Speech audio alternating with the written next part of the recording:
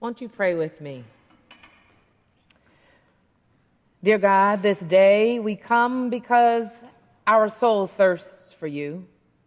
Our flesh faints for you, as in a barren and dry land. So God, this morning, as we enter into this soul excavating time together, be with us. Open our hearts, open our eyes, open our ears to see, hear, and understand you in ways we haven't before. And give us, oh God, the courage to heed and to obey. It is in the name of your Son who came that we might even pray this prayer, that we all say together, Amen. You may be seated. So this morning I invite you to join with me in thought and reflection on the topic, or rather the question, can you handle the truth? I'm sure some of you are thinking that I'm referring to the famous line that actor Jack Nicholson says in A Few Good Men. But I'm actually referring to our gospel text today. In Luke chapter 13, verses 1 through 9, Jesus is speaking to us with some hard truths. So spoiler alert, today's text contains some hard truths about Jesus' charge for us all. The text is not one that will make you feel nice and cozy. It's one that will make you uncomfortable. You might even shift a little in your seats, tune in, or even perhaps tune out because you don't want to hear it. But I invite you this morning to lean in with me nonetheless, because I do believe that as we explore this text together, we will find it life-giving, and when heeded, the truth shall set us free.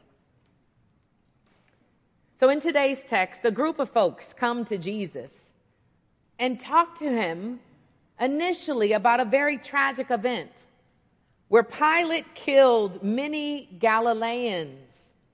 But in response to their question to Jesus about those who have died, Jesus doesn't dwell on the tragedy, but rather turns his focus to them and says, repent or you will perish. He then doubled down, and after raising another event about the Tower of Siloam that fell and killed many, he doesn't dwell again on that event or that tragedy, but he turns the spotlight back to them. He turns the mirror onto them and says once again, repent or perish. Jesus doesn't stop there. He then shines a light on his audience again when he shares the parable about a fig tree. And he talks about how God, the vineyard owner, confronts the gardener, who is symbolic of Jesus, about a fig tree that is not producing fruit. And he says, I've come and looked at this tree for over 3 years, and yet and still the tree is not producing fruit. So he says, cut it down, with an exclamation point. But the gardener pleads and petitions to allow the tree to stay at least 1 more year. He promises to fertilize it and see if it can then produce fruit. But if not, cut it down. Goodness. He makes it abundantly clear that God is not in favor of unproductive fig trees. Of course, in this parable, the unproductive fig tree represents the people of Israel, the audience that he's speaking to in the text, and the audience that he's speaking to today. During this season of Lent, this season of reflection, this text turns a mirror towards us and invites us to not only see our truths, but to handle them with courage and repentance when needed. As we explore this text, many of us, rather than delve into how it impacts us personally, would rather shine the light on all of the things that are going on around us. And they're valid. There's pain and trauma. There's a barren and a dry land. And yet today, through this text, Jesus wants to talk to you and to me.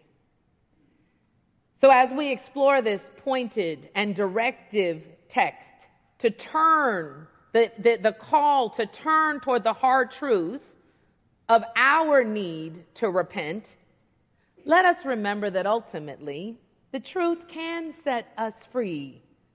Free to live an authentic and productive life that opens us up to a God who is able to do exceedingly abundantly more than we could ever think, ask, or imagine. During Lent, this season that we're in, we have an opportunity to turn towards God and come face to face with our truths for purposes of today's discussion.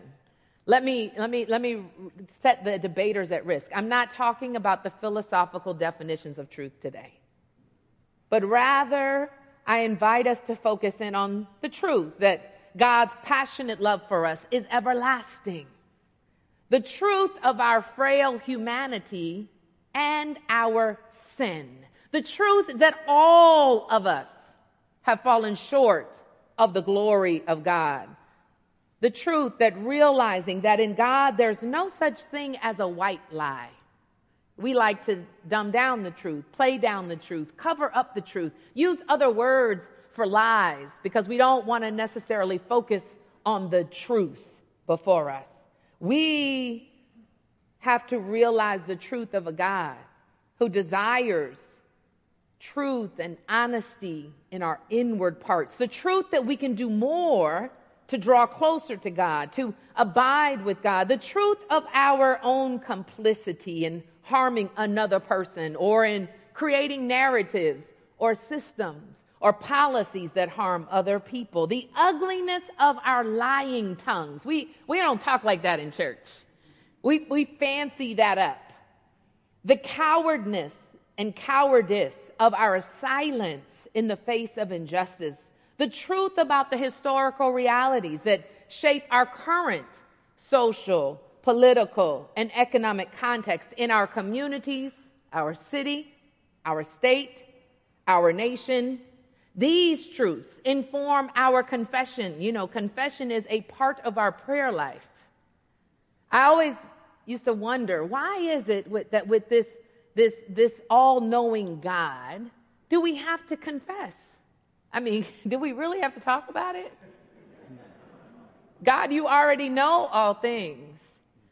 And then, of course, we're reminded that confession is not for God. Confession is for us. Can we face the truth of our sin? Can we face the true realities that are before us, or are we going to protest them away? Are we going to politic them away? During the past 2 years of this poly-pandemic moment, we've had to come face to face with some hard truths about our country's healthcare system, educational disparities, the cause of some of the pre-existing conditions to the pre-existing conditions, the truth about the systemic racism in our country, and our own lack of understanding of the complexities and the causes and consequences of that racism. As disciples of a living God, our witness in the earth compels us to do justice and to love kindness and to walk humbly with our God. We have to come face to face with our truth and our role as the church in reconciling ourselves and the body of Christ to God. I hear Niebuhr saying not only Christ over culture, but church over culture, culture in church.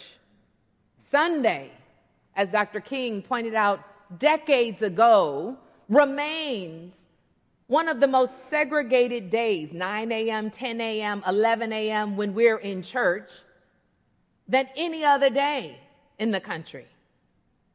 And how can we digest that as we take communion in the body of Christ? when we're divided and yet we celebrate union? If the mirror was held up to the church, what truths would we need to face? Capital C church, lowercase c church. What truths would we need to be willing to look in the mirror and see and come face to face with? Reverend Jim Wallace, the author and the preacher and now the inaugural chair and founding director of the Center on Faith and Justice at Georgetown University's McCourt School of Public Policy, says that as Christians, we must join in the detoxifying of our churches. He says that detoxifying of our churches must entail detoxifying the racism and the allegiance to white supremacy within our churches so that we can go forth as witnesses in the contexts in which we serve. Dr. Wallace says white supremacy has always been the big lie of the United States. That some of God's children are superior or inferior to other people, and that the former are therefore justified in dominating the latter by any means necessary. That lie, he says, is an idol, and idols separate people from God. He goes on to say that detoxifying our churches from racism will require discipling our churches out of sinful racism and back to Jesus Christ. That will take preaching from all of our pulpits against America's original sin of racism, teaching the truth, not just about American history, but also about our racialized church histories. Dr. Wallace says learning how racism is not just personal, but also systemic, and challenging the deep heresies of privatized religion in America, something that we've often used to cover up our social and structural sins. Hard truths. Reconciliation requires the truth. In these conversations on race and divisiveness in our context, we love to rush to reconciliation. Let's reconcile. Let's get it all right. Let's make it nice and neat and move on. But we cannot reconcile without the truth, without the confession of our own complicity in the truth that we see. No amount of politicking and protesting will remove the truth of the history in this country, our community, that people to this day continue to suffer from. We see this work and conversation churning in various settings today. Thank God. We see it churning here at All Saints through the work that we're doing in racial equity and healing, through the work of our Sacred Ground modules, through the pilgrimage that we're preparing to take in June to the Legacy Museum in Montgomery, where we will come face to face with the history of this country and the lynching of thousands because of the color of their skin. We see this work witnessed in the great work led by Archbishop Desmond Tutu and the Truth and Reconciliation Commission in post-apartheid South Africa. We see the work that Brian Stevenson is doing in Montgomery, where he's built a memorial that tells us the uncomfortable and ugly truth of our history in this country. And he says that he believes that publicly confronting the truth about our history is the first step towards recovery and reconciliation. When we come face to face with these hard truths, we can't avoid or deny them. Rather, we are compelled into repentance. Jesus tells us through this text today to repent or perish. When we look into God's truth mirror, we are compelled to repent. Repentance involves a turning away from sin and a turning back to God. It includes a changed mind and a transformed heart that opens us once again to the life-changing and affirming love of our God. Repentance leads to a new perspective on life, a reoriented self with a humility born out of the recognition of one's limitations and vulnerabilities. Because this work is work that we cannot do alone. With this turning to God, this repenting, we are assured of forgiveness, that our sins will be wiped out. We have to be more courageous and call out sin. We must not be drawn to a watered-down gospel that is more focused on making us comfortable rather than transforming hearts and minds. When we do so, we become a fig tree that produces no fruit. If we try to cover our sin, pretend that it is not there, create narratives that try to discredit it rather than face it, we cheapen repentance and attempt to lessen the need for the forgiveness that God promises us, and then ultimately cheapen the ultimate sacrifice of Christ. Our sin is so horrible that it required God to become flesh on earth, to then allow himself to be tortured, hung on a cross, and bleed to death and die so that we could be forgiven. We cheapen that sacrifice when we deny the truth of our context in our lives. We can't become so comfortable with our sin that we don't repent. This repentance leads to a refreshed intimacy and connection with God. What do you need to repent of? The text begs the question. What do we need to seek God's forgiveness for? It is when we realize our imperfections that we can draw closer to God. We see this modeled by David, the apple of God's eye, who sinned, who wasn't perfect. When he cries out and leans on the mercy of God in Psalm 51, he says, "Oh God, have mercy on me, according to your steadfast love, according to your abundant mercy, blot out my transgressions, wash me thoroughly from my iniquity and cleanse me from my sin." He pleads to God to create in me a clean heart and put a new and right spirit within me. God, do not cast me away from your presence, and do not take your Holy Spirit from me. The depth of our relationship with Christ is directly linked and connected to our honesty about our own sinfulness.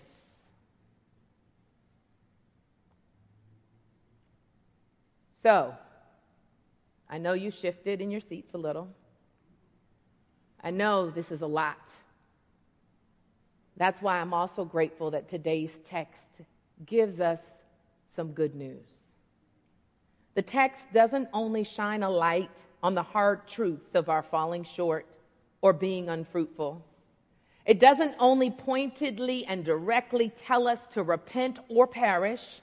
It doesn't end with fire and brimstone. No, it ends with good news. In the parable of the fig tree, when the gardener, Jesus, pleads to give the fig tree another chance, God relents and allows grace to take hold. When all of our sin would try to lead us to death and stagnation, God grants us more time to get it right. God gives us the grace to repent and to reconcile, to become fruitful and productive. Glory to our living God. I don't know about you, but that makes me so glad and so grateful that the grace of God can give us space to repent, to reconcile, and to get it right. The grace of God gives us another chance. I need another chance. I don't know about you, but it is so good to know that the God we serve, who sits high, does look low and gives you a second chance. Anybody need a second chance? He gives you a third chance. Does anybody need a third chance? Oh, maybe you're up to 10. Thank God for God's grace. God's amazing grace, God's unmerited favor, a favor towards us who are worthy. Aren't you glad that God loves you in spite of you? Are you humble enough to realize you don't get it right all the time, that but for God, you would not have all that you have? God's amazing grace, how sweet the sound that saved a wretch like me and like you. I once was lost, but now I'm found. Was blind, but now, whether I like it or not, I see. So under this grace, we have more time to get it right, to be whom God called us to be in this moment. There's a caveat to the grace. It's there and it's offered. But he gave the gardener 1 year. And I think that's our call today, to take hold of the words of Dr. King, who reminds us of the fierce urgency of now. It is the time when tomorrow becomes today. Today is Legacy Sunday. Let us commit today to be fiercely urgent and brave enough to face the hard, sometimes ugly truths, to be compelled and repent and offer grace as grace has been offered to us. Archbishop Desmond Tutu says it this way: do your little bit of good where you are. It's those little bits of good put together that overwhelm the world. Lord, through us, may your will be done on earth as it is in heaven. Amen.